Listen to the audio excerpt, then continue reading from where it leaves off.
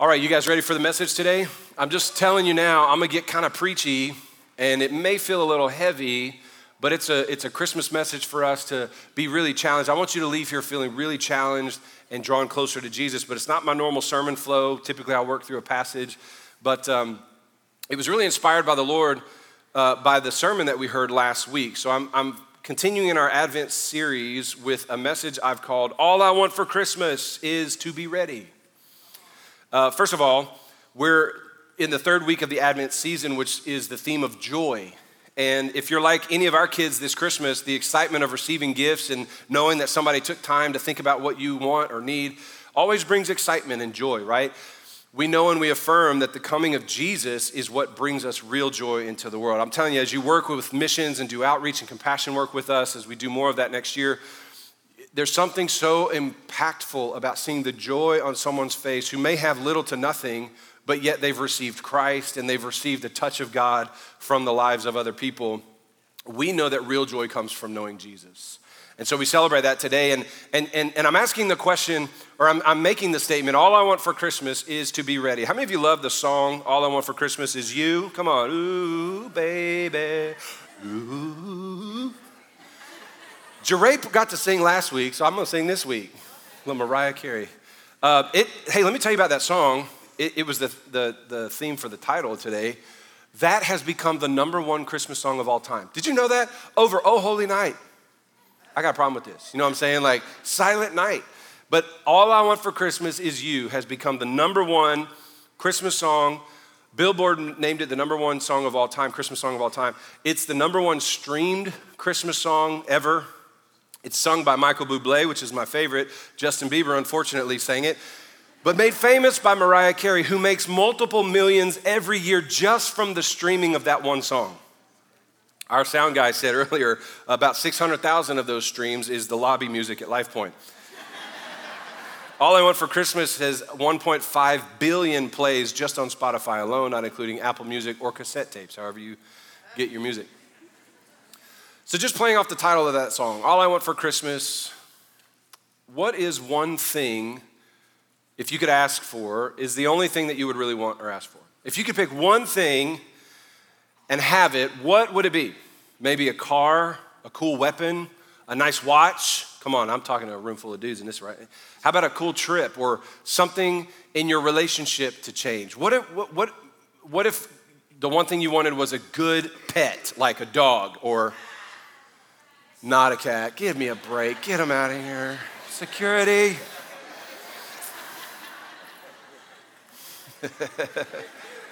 Like I would literally have a goat before I had a cat. You know what I'm saying? I would have anything before a cat. What is one thing, maybe something in your relationship to improve or a promotion at your job? Maybe your kids to just obey you for a straight week.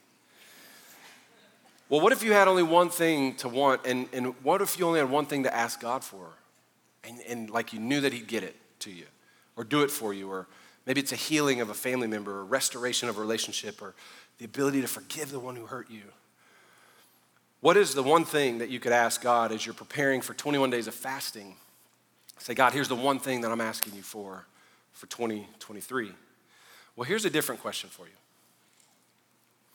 What if God could ask you for one thing for Christmas? What if God could speak in this message today and say, hey, there's one thing I want from you. And you could actually be a part of giving this gift to God. What if God could anticipate something from us this year? And what if that one thing was that we are ready? And let me unpack what I'm talking about.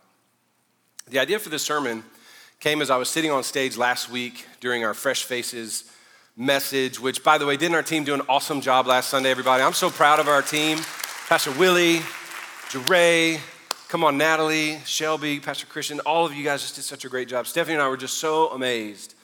But I got to hear this message a lot. I mean, I was a part of the beginning phases of the conversation weeks and weeks ago, and then as the manuscripts were being written, so I had heard the messages, I knew where we were headed, and got to help work through and coaching the preachers. And then I'm sitting on stage, and in the third service, God began to challenge me with today's message. By the way, I always have a notebook when I go to church, always. And I want to encourage all of you to be old school, take notes, have a way of writing notes. Like, don't just sit there with your arms crossed and listen thinking you're going to retain everything. It's not a movie, this is teaching. But one of the reasons I do that is because God will speak to me in moments where I'm listening to a sermon or listening to a message, and I gotta scribble it down because I'll forget it, right? Because I'm old. I'm in my 40s, y'all. I'm old. Imagine 50s. Could you believe that? Anyway, I was with my father-in-law the other day, and we were talking something about somebody in the family. He was like, how old is so-and-so? And I said, man, she's really old. And then I said an age younger than him. So anyway, I just love those kind of jokes. But so I'm sitting in service last week, and I'm on the platform, and it's in the third service when Pastor Jure got done singing. And man, he can sing. And so he read from Luke chapter 2. Remember the announcement that the angel made to the shepherds. Fear not, for behold, which again, we need to bring that back, right? I bring you good news of great joy that will be for all people. Let's just stop right there and just say, man, an angel shows up in your field at 2 a.m. when you're shepherding. Shepherd's going to shepherd. And the angel tells them, fear not. First thing the angel says, fear not. We're going to deal with that in a second. But he says, I'm bringing good news of great joy for everybody. And here it is, for unto you is born this day in the city of David a Savior who is Christ the Lord. Now the crowd of shepherds would have known the language, city of David, shepherd, Savior, Christ, Lord. This is all language they're familiar with. And they had been waiting for hundreds of years, thousands in fact, since Isaiah's prophecy and the Old Testament prophecies. And the shepherds are probably thinking, why in the world are they telling us and not the leaders of the synagogue or the temple? Why are they here and not Jerusalem? But the first thing the angel says is, fear not. Why? Why would anybody tell you to not be afraid? Because we'll go back 2 verses. This is the part that really messed with me. It's probably one of the most famous Christmas passages ever, but it was the verse before in Luke 2, verse 8 and 9, that sets us up for the angel having to tell the shepherds, don't be afraid. Don't be afraid. In verse 8 and 9, it says, in the same region there were shepherds out in the field, keeping watch over their flocks at night. So here's the setting. In a field, Middle East, nighttime, shepherds shepherding. And they're watching for wolves, they're watching for predators, they're watching for people to come and steal their flock. They're watching over their flock. And in that environment, people just minding their own business, doing their job, working in their profession, not bothering anybody, the glory of God himself showed up in the field. An angel of the Lord appeared to them. It's interesting, the angel didn't appear to the synagogue leaders and the religious rulers. He doesn't even show up with Mary and Joseph. The angel's out here with some random group of shepherds. And it says, the glory of the Lord shone around them, and they were filled with great, tremendous, a large amount of fear. Now, there's 2 ways to read the word fear in the Bible. One is awe and reverence. Like when we say fear God, that means revere God. Don't be afraid of him. And then there's fear like, I'm afraid, I'm petrified, I'm scared to death. That was this fear. They weren't filled with great awe. These aren't the religious leaders of the day. These are shepherds just trying to shepherd. And all of a sudden, the sky opens up, the angel of the Lord appears, and the glory of God, I don't know about you, but man, that would freak me out. It's 2 a.m, bro. Everything is quiet. I got the other under shepherds sleeping. I got all the lambs laid down. I'm about to turn on a little Netflix. I got about a 4-hour stretch of some chill. Come on, new moms. How many of y'all know that stretch between when you get that baby down in the middle of the night? It's like the most glorious 4 hours of your life. So I imagine these shepherds just no anticipation that God would start with them. And their reaction, they were scared to death. So I'm sitting there listening to Jure, Pastor Jure, doing this amazing sermon, singing, flexing those biceps. And in the third service, I felt like God started speaking to me, which is why I have a notebook, because I started writing down, and I scribbled out a page of notes that became this sermon. And I started feeling like God started asking, if I showed up unannounced in your life, would you be full of fear or full of joy? Like if God showed up right now, just walked in, Jesus Christ, how many of you be like, oh my gosh, I got so much to clean up. Hang on, bro, wait in the lobby. You ever have a guest show up at your house unannounced? Ding dong, and they got like a platter of food, and you're like, oh, what are you doing? Throw the stuff behind couches, and Anybody go to somebody's house and you're like, do you live like this all the time? It's like magical paradise. That ain't my house. I got 4 kids. You know what I'm saying? We're always kicking stuff and sliding things out behind couches, and you come to my house and we're like, let's talk on the porch. Right now I'm in this phase with my kids. I need candles. I need more and more candles because my kids are becoming teenagers. This is my statement. I'll walk around the house. Can we light a candle? It smells like humans in here. Just light stuff. Don't come to my house and come in for long because it probably stinks. You know, like children, just gross. But when we throw a party, it smells like cinnamon and spice and food baked in the oven. Y'all know what I'm talking about. You get ready but if God just showed up while you're working the field at night, while you're at the 3rd shift at train, while you're doing guard duty on post, if God just showed up tonight at your house, would you be full of fear? Oh, no. I'm not ready. And I think a lot of us have this posture towards God, like he doesn't know what you're doing. Like he doesn't know your real heart. Like he doesn't know unforgiveness, bitterness, doubt, disbelief. Like he doesn't know that. If the presence of God showed up, this is what the Lord started messing with me about during the message last week. Mike, would you be full of excitement or would you be full of fear? I grew up the youngest and smartest of 3 boys with a single mom. My parents divorced when I was 1.5, and my mom worked 2 jobs until I was 15. It's where I get my work ethic. She was just an incredibly hardworking woman. But most days she got home about 7. We had chores. The rules in our house were very thin. We had very few rules. It was don't burn stuff, don't burn my house down. Maybe other places fine, but the rules were don't bring it here. You know what I'm saying? Like do your crazy out there, but don't bring it here. But we had some rules related to chores.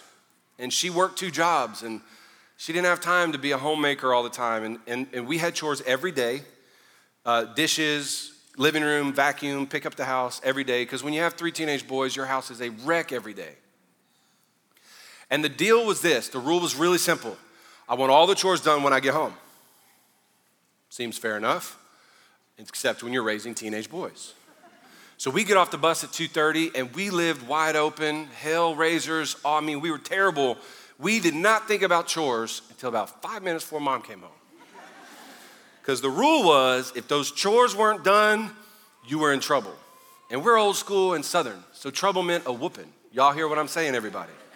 You need to bring some of that back on some of y'all's kids. Just one pop, don't beat them, don't be abusive, but just some of them need a screen out their hand and a hand on the butt, you know what I'm saying? So we get off the bus and do everything we wanted to except chores. But we lived on this dead end, like right as you turn a corner at a stop sign, we were the next house, but it was a dead end. So whenever my mom made the turn in the winter, her headlights streamed across the front of the house and we could see, we're like, Mom's home, quick, be busy. And in the summer, when she'd pull in, you'd see the reflection of her car pulling in. We knew the sound. How many of y'all know the sound of Mom coming home? Y'all know what I'm talking about? That motor of that car. Man, we'd be in the middle of doing all kind of crazy stuff. But man, if we got Mom coming home and we weren't ready for her to come in, we knew we were in trouble. So she'd be walking in, and the rule was a little flexed. If she walked in and you were doing the chores, she'd give you that shifty eye like, boy, you was close today. So you walk in, and I'm like, hey, Mom, look at me putting the dishes away. Are you ready to make dinner? But if those chores weren't done when she got home, you heard about it. We weren't ready for her to get home. Now, the parallel doesn't work perfectly, and here's why. Because we don't work our way to God. Pastor Christian told us last week, we don't need to be caught busy working for God, but we do need to be caught busy being with God. And the question is, are you and I ready to meet Jesus in a moment? Are you ready to see the Lord? If Christ were to return, listen, we're in the second time of waiting. The whole world waited for the first coming of Jesus. That's why the angel said, hey, it's starting now. This is the time you've been waiting for centuries for this. And then Jesus said, I'm going to go back to the Father and I will come again for a church. The first time Christ came was to give his life for the world. The second time Christ will come is to retrieve that world unto himself that lives for Jesus. So we're in a second season of waiting. Hey, church, I don't know if you realize this or not. Christ is coming again, and he's coming for a church, and he's not coming for a busy group of religious people. He's coming for a family. He's coming for a bride who loves him. But if the Lord showed up today, when you leave the parking lot, if God himself appears in the cloud over Rossview Road, are you ready to meet him? Or would you be afraid that you've been living in such a way, or lulled to sleep in such a way, or far from God in such a way that you wouldn't even recognize him and say, hey, wait, I gotta go get some things cleaned up first.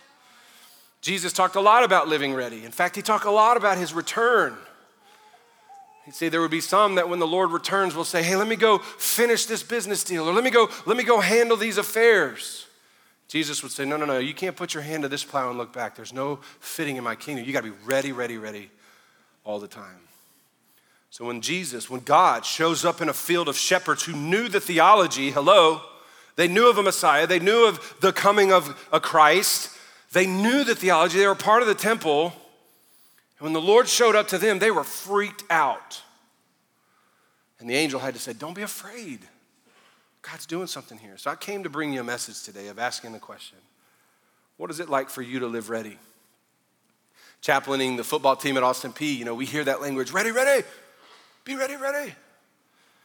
Are you living ready for God? And here's the two ways that you need to be ready. If the Lord should return, he is coming again. I believe that with all my heart. I hope it's in my lifetime. I want to see it. But you may also be forced to be ready because you might suddenly be taken out of this life through death. Yesterday morning, I woke up to a text from my father that my stepmother's brother died sitting at his computer in his 50s. Massive coronary, heart attack, whatever. He just died sitting there. And in a moment, his readiness was called into account. And my stepmom is grieving the loss of her brother and then asking questions, was he ready to know God? But we are invited today to deal with this question. If God could say, all I want is you to be ready for Christmas. All I want for Christmas is for you to be ready to meet me, like the shepherds. So I just want to give you two thoughts, and then we're done with the message today. First of all, I want you to understand Jesus wants you ready. There's no game here. There's no he's not playing games and manipulating or trying to tease you here. Jesus clearly wants you ready. He wants it so much, he came to earth, gave his life on a cross, made all the official arrangements for you, and said, all you have to do is believe in this that I've done for you, and you'll be ready. Jesus wants it for you. It's a part of the recurring theme of Jesus. He taught in a couple parables. Let me just show you two challenges from Jesus, and then I want to show you how to be ready. Not how to earn your way or work your way to readiness, but how to position yourself to be ready. The first, it's where I'm at in my personal devotions, Luke chapter 12. In context, Jesus is telling the disciples, he's saying, don't worry about the things of this world, what you'll eat or drink or what you'll put on. He said, Gentiles chase those things. Seek first the kingdom of God. Put him first in everything. Seek his righteousness and all this stuff will be taken care of. And then he said, the Father in heaven takes pleasure in giving you his kingdom. And then he says this, he goes, put your treasure in heaven. Right? In the context of all of this, put God first, focus on God, don't worry about the things of the world. Jesus then says this very next thing in Luke chapter 12, starting in verse 35. He says, stay dressed for action and keep your lamps burning, which is language of be ready. Hey, soldiers, how many of you know the life? Be ready. Y'all know, here's what it sounds like for you. Hurry up and wait. What are you waiting on? It to pop off. You are trained to live ready as soldiers, right? Hurry up and wait. And you can easily have a bad attitude of going, oh man, we're just sitting here wasting all of our time. Or you can go, I'm spending my time in waiting, in readiness. Look what Jesus said about that. Get dressed for action, keep your lamps burning. A lamp in the first century Middle East would have been a small clay vessel with a wick coming out and oil in the lamp. That means keep your lamp ready with wick trimmed and oil in it. And look what he says, be like men who are waiting for their master to come home from a wedding feast, so that they may open the door to him at once when he comes and knocks. When a master comes home, be a servant ready to receive him into your home. He goes on to say this, blessed are the servants whom the master finds awake when he comes. Hey, look at me, church. There's a blessing that comes with you just being ready. You may be ready your whole life and him never show up in this lifetime before you die. Great, there's a blessing on you living ready. Just like when you hurry up and wait as a military person, just like when you get to the office on time at work this week and you show up and nothing goes chaotic, but you were ready. There's a blessing that comes with living ready. ready to meet the Lord, ready for the master to come at any time.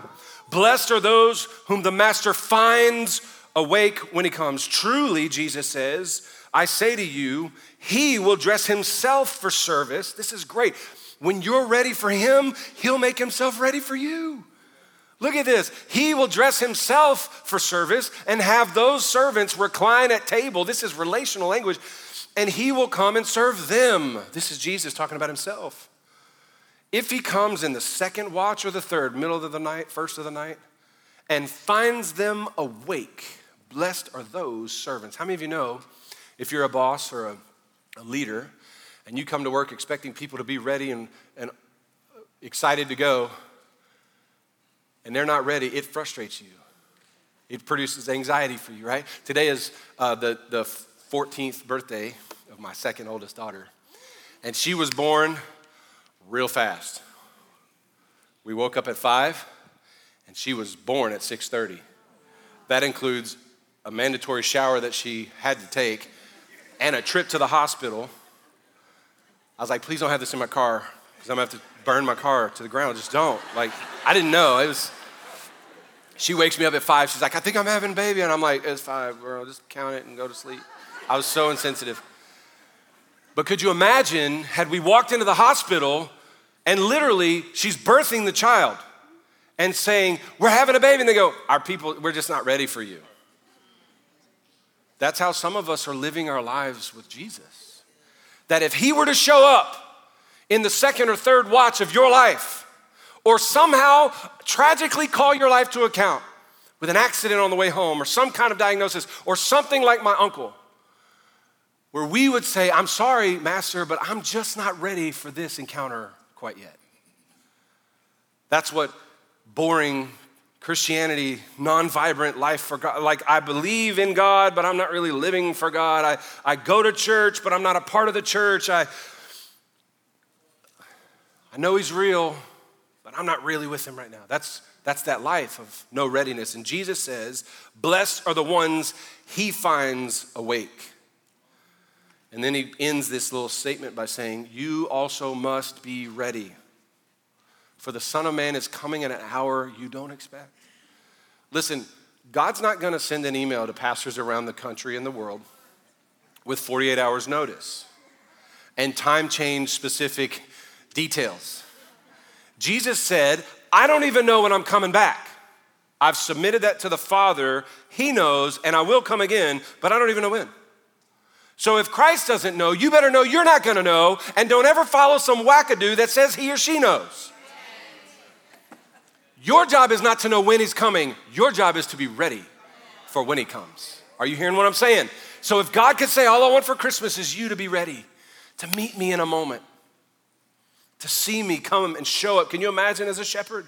Here's your job this week. I'm a doctor, I'm a nurse, I'm a parent, stay-at-home dad or mom, I'm a teacher. And in the middle of just doing your job, the glory of the Lord shines around your classroom or your office. And the Lord says, I'm ready for you. Would he be blessed to see you ready? Jesus is teaching his disciples, which is us, that there will be a time when we must stay alert, dressed for his return. And he doesn't want us lulled to sleep. He doesn't want us doing things that don't matter. Many of us have we've gone, man, it's taking so long. I'm just gonna go do my thing. I'm gonna go live my best life. And some have said things like, well, right before I die, I'm gonna go, Jesus, forgive me. Like you're gonna fall off a cliff and then be like, oh, Lord, I'm so sorry, I'm coming. How selfish to live that way.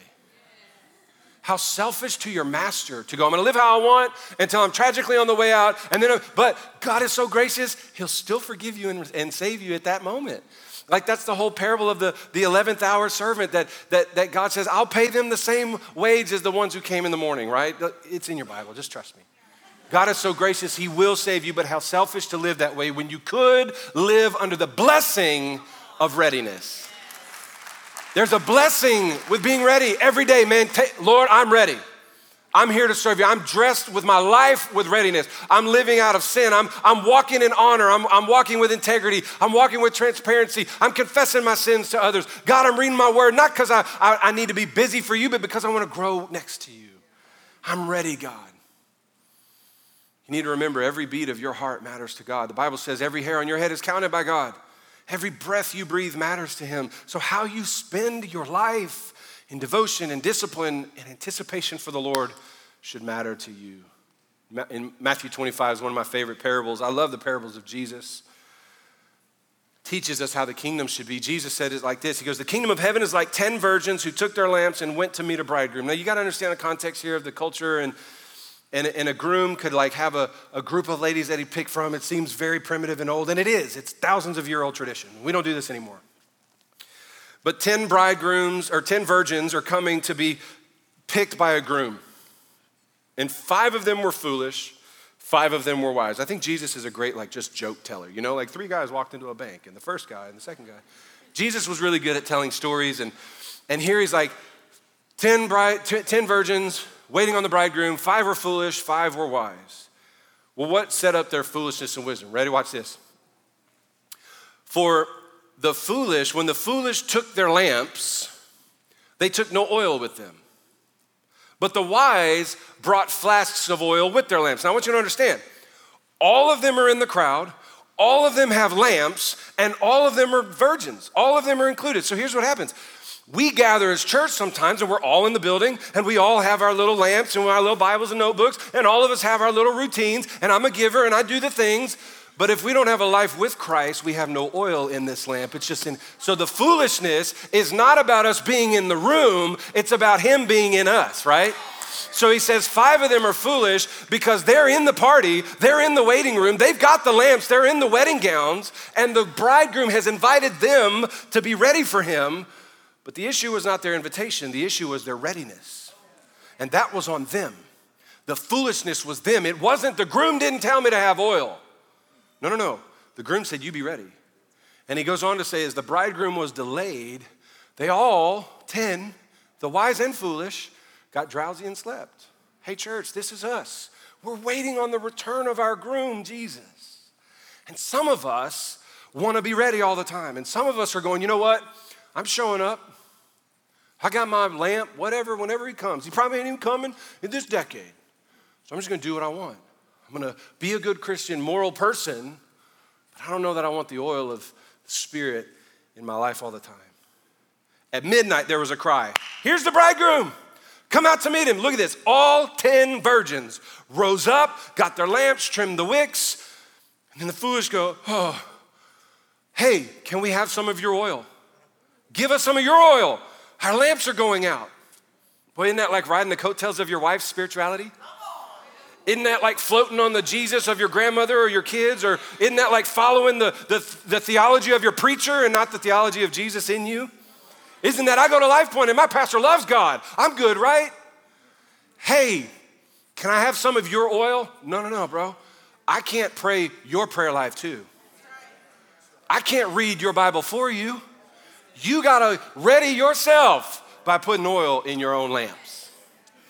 But all of us are in the room when the bridegroom shows up. And all of us will rise up and go, let's go.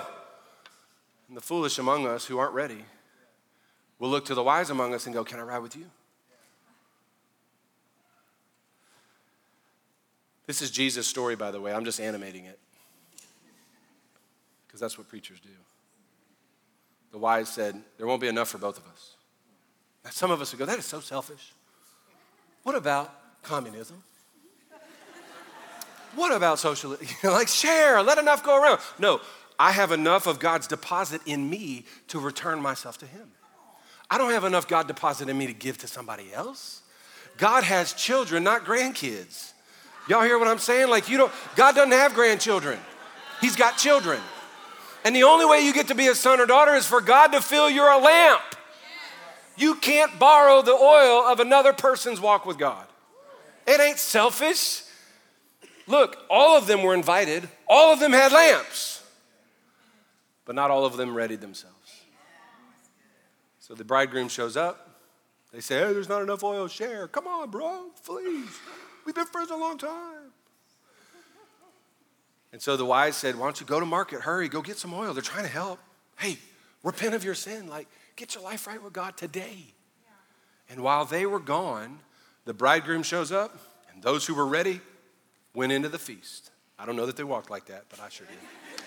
And they shut the door. Afterwards, the foolish virgins who were trying to play catch up came knocking on the door. Lord, open the door to us. And he says, truly, I say to you, I didn't know you. That's the key to filling your oil, your lamps. That's the key right there. It's not works, it's relationship. That's why I repel the notion that Christianity is a religion. Biblical Christianity is a relationship with Jesus. And the oil in your lamp that you need to ready yourself with is a relationship to Christ. So I'm inviting you. All he wants from Christmas from you is for you to be ready. Go all in. Give your life to Jesus. Build a relationship. Don't borrow my relationship. Guess what? I can't borrow Stephanie's. My kids don't get a ride with me. And then he closes the parable and says this, and I should have actually pulled it down here. Jesus then comes out of the parable and goes, watch therefore. Like, watch this for your own life. You don't know the day. You don't know the hour. Hey, church, all 10 ladies were invited. All 10 of them had opportunity. The issue was an invitation. The issue was readiness. It ain't unfair. It's incredibly fair.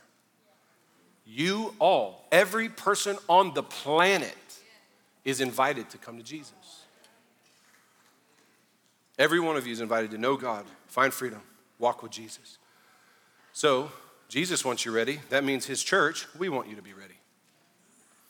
We've said it for years. The mission of our church is simple, to lead people to be fully devoted followers of Jesus. We are not trying to build a brand. I don't want any of you to be my followers.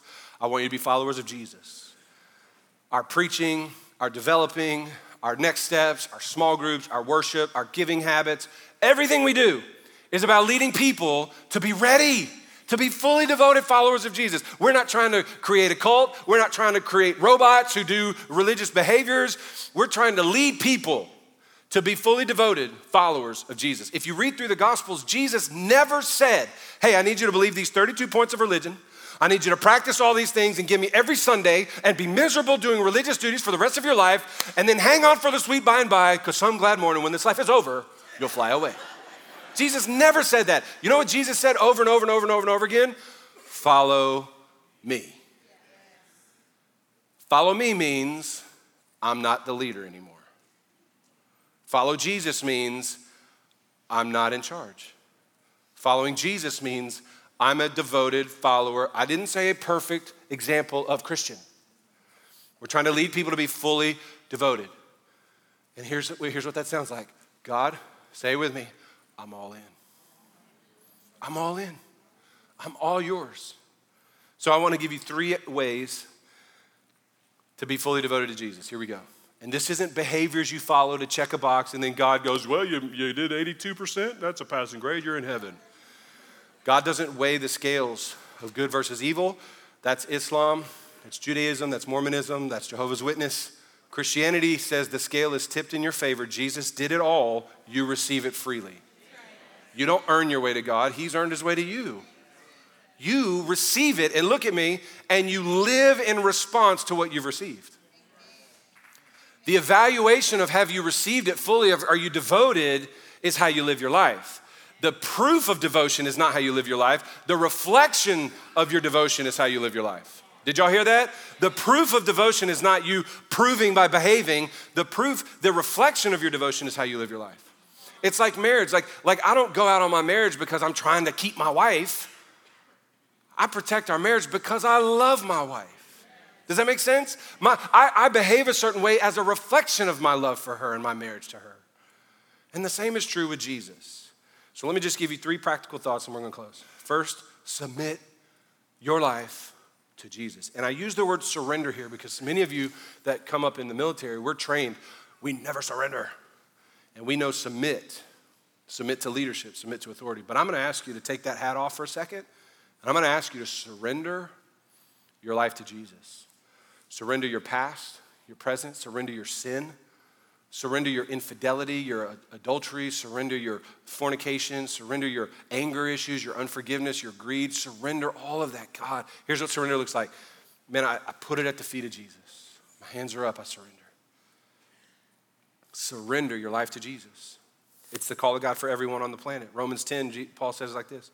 If you confess with your mouth, which Jesus says in Mark 7, out of the overflow of your mouth, your heart, will your mouth speak. So a confession of the mouth is a confession from the heart.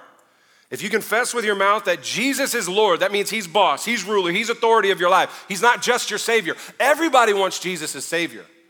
But you got to confess from your heart that he's your Lord. That's got to be a confession. And guess how often you do that? Once when you're 8 at a VBS? No, every single day of your life, sometimes multiple times in your life. When you're tempted to sin, you go, no, I can't, because Jesus is Lord. I can't lie for my company. I'm not going to steal for you, partners. I'm not going to go out on my wife. I'm not going to be unforgiving. Why? Because Jesus is Lord of my life. And I'm saying it from the depths of my heart that he's the Lord of my life, so I have to forgive. I have to do the right thing. I'm going to be honest. I'm going to go to church. Why? Because Jesus is Lord of my Sunday. If you confess from your mouth that Jesus is Lord, and if you truly believe at the core of you, your heart, that God raised him from the dead, it's not enough to say, I believe Jesus was real. I believe in the teachings of Jesus, this kind of pluralistic, whitewashed way of seeing Jesus. He was a good teacher like every other religious teacher. He was not like any other religious teacher. No religion teaches what Christianity does. Only Jesus said, I'll die for your sin and raise for your sin and give you true life. And you have to believe at your core that he died for you and raised from the dead. And he said, if you'll say this and believe this, that's salvation. And then he said, for with your mouth, your heart, you believe and you're justified, and with your mouth you confess and you're saved. The scripture says everyone who believes in him won't be put to shame. There's no distinction between Jew and Greek. There's no insider, outsider of this. It's not just for the South or the rich or the black or the white. It's for everyone, because the same Lord is the Lord of all, bestowing his riches on all who call on him. Look at this. For everyone who calls, everyone's invited. Hey, in the part, fill the oil, fill the lamp. Everyone who calls, fill the lamp, will be saved. This is every day. God, I'm all in. I pray it every day over my life. Usually in the shower. Then when I'm having a bad attitude, when I get cut off on Wilma Rudolph, Jesus, help me. God, I'm all in. I'm not going to burn their car to the ground. Come on, help me, Lord. I keep joking like this. Y'all going to think I have some real anger problems. Our pastor's great, but he is seriously demented. It's what people have asked me before, why do you lead the whole church in a salvation prayer every day? Because we got to get saved again, because today's a new day, and I need the mercies of God again today. I need his favor again today. I'm all in today. So submit your life to Jesus. Second, commit to a life devoted to Jesus. This is where we've gotten it wrong in the American church. We've just said, hey, raise your hand and get saved. But the Great Commission doesn't say go into all the world and get everybody saved. The Great Commission says go into all the world and make disciples, followers, ready students of Jesus. So I'm going to say past the I believe and I'm all in, now you have to commit to a life devoted to Jesus. It's like when I got married, I said, I'm all in to getting married, but I'm also all into having a life with you. We're gonna have kids together, we're gonna buy a house, we're gonna grocery shop together. I'm gonna put the toothpaste lid on. We're gonna do the seats up and down thing. Like I'm committed to a life with you, and the devotion to that life has some practical steps. It doesn't earn my marriage. My marriage is June 20, whatever, 9th, 6th. June 29th, 2002, that happened, but every day I reaffirm my devotion to her. I look at her and I say, I love you. I remind her of that. We remind each other of that. Are y'all hearing? There's a life devoted to that commitment. And that's what so many Christians are struggling with. So I'm gonna invite you to build a life, a devotional life. That means pray, read your Bible, not because you're trying to earn anything, but because he's earned you. Spend time with God every day, do the disciplines, repent from sin. Build a devotional life. Second, belong to his church. You can't love me and hate my wife. People are like, well, I love Jesus, but I just can't stand the church. Then you don't love Jesus. You don't love Jesus if you don't love his church. I'm sorry. Well, church is full of hypocrites. We're not full yet. We have room for more. How crazy to say, church's got hypocrites in it. That's like going to a restaurant and say, there's too many hungry people here. I can't eat here. It's going to a hospital and going, there's too many sick people. How can I possibly get treated here? It's going to a school and saying there's too many uneducated children here. How in the world can I learn anything? Of course, church is full of busted up, jacked up hypocrites, and you're welcome too. Commit to his church, go faithfully, be in a small group, quit holding God accountable for his dumb kids. Pray for your church, serve your church, give generously to your church. Quit hijacking your gifts and generosity to God because you're stingy about it or you're worried about what they're doing with it. Trust God with your giving.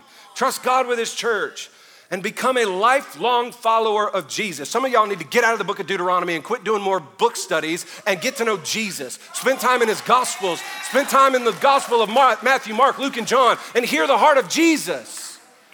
Man, some of us are so full of Christian knowledge, but no life of Christ. Build a life around Jesus Christ. When people see you, they should see someone who knew Jesus. They don't need a guy who knows 14 biblical languages and knows how to rightly divide the rapture and all the writings of Daniel and Matthew and who cares? Know Jesus. I don't care when he's coming back. I just want to care about me being ready for his return. Some of y'all need to do less Bible study and more Jesus time. Can I just say it? All I want for Christmas is for you to be ready. This is how you do it. He did the saving, now you do the building. You do the life devoted to Christ. And finally, live life ready. I want to go back to my original idea. I'm over time, I'm sorry. Please go get your kids quickly and don't complain about it. Tell our Kid Point team how amazing they were last week in the service. If the Lord showed up today at the end of this second Advent, would you be ready to see him? If your life was called to account today, would you be ready to see him? Jesus said in Matthew 7, not everybody who calls me Lord will enter my kingdom. You go, wait a minute. I thought we'd confess he's Lord. He goes, no. But it's the person who does the will of my Father. Now, when I read that, I go, okay, what do I have to do? Hey, look at me. Here's what you do. Here's the will of God. Be in relationship with Jesus. If all you do is religious behaviors without relationship, it's like a marriage with no intimacy. But I'm paying the bills. My kids get to school on time. We have 3 dinners a night. We're doing marriage, but we're not intimate. The will of the Father for you is intimacy with Jesus. Jesus says, not everyone who calls me Lord will go to heaven, but it's the ones who do the will of the Father.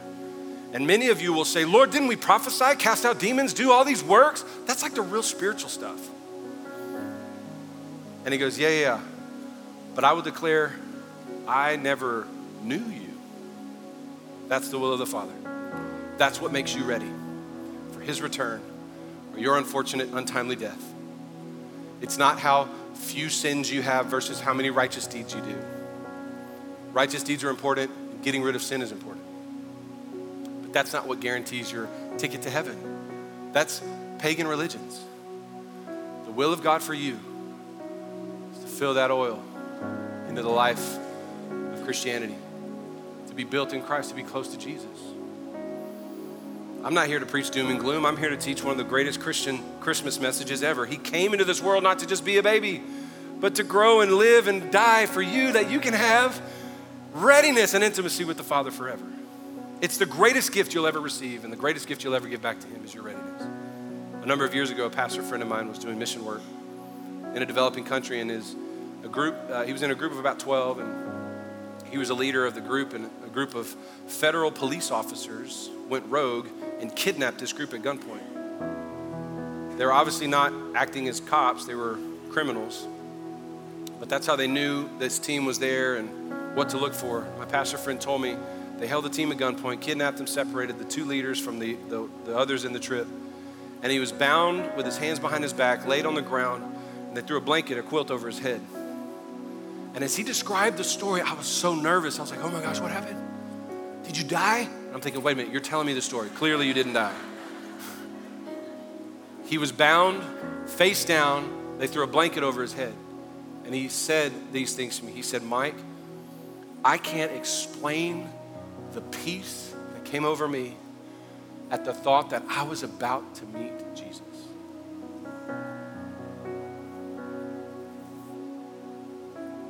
God spared him, obviously. He told the story. Thankfully, just to close the loop on that trip, everyone was safe, kidnappers arrested, praise God. We just never know when God will decide to show up in our lives, whether he returns for his bride or the unfortunate event of other sin, sickness, or some tragedy calls our lives on account.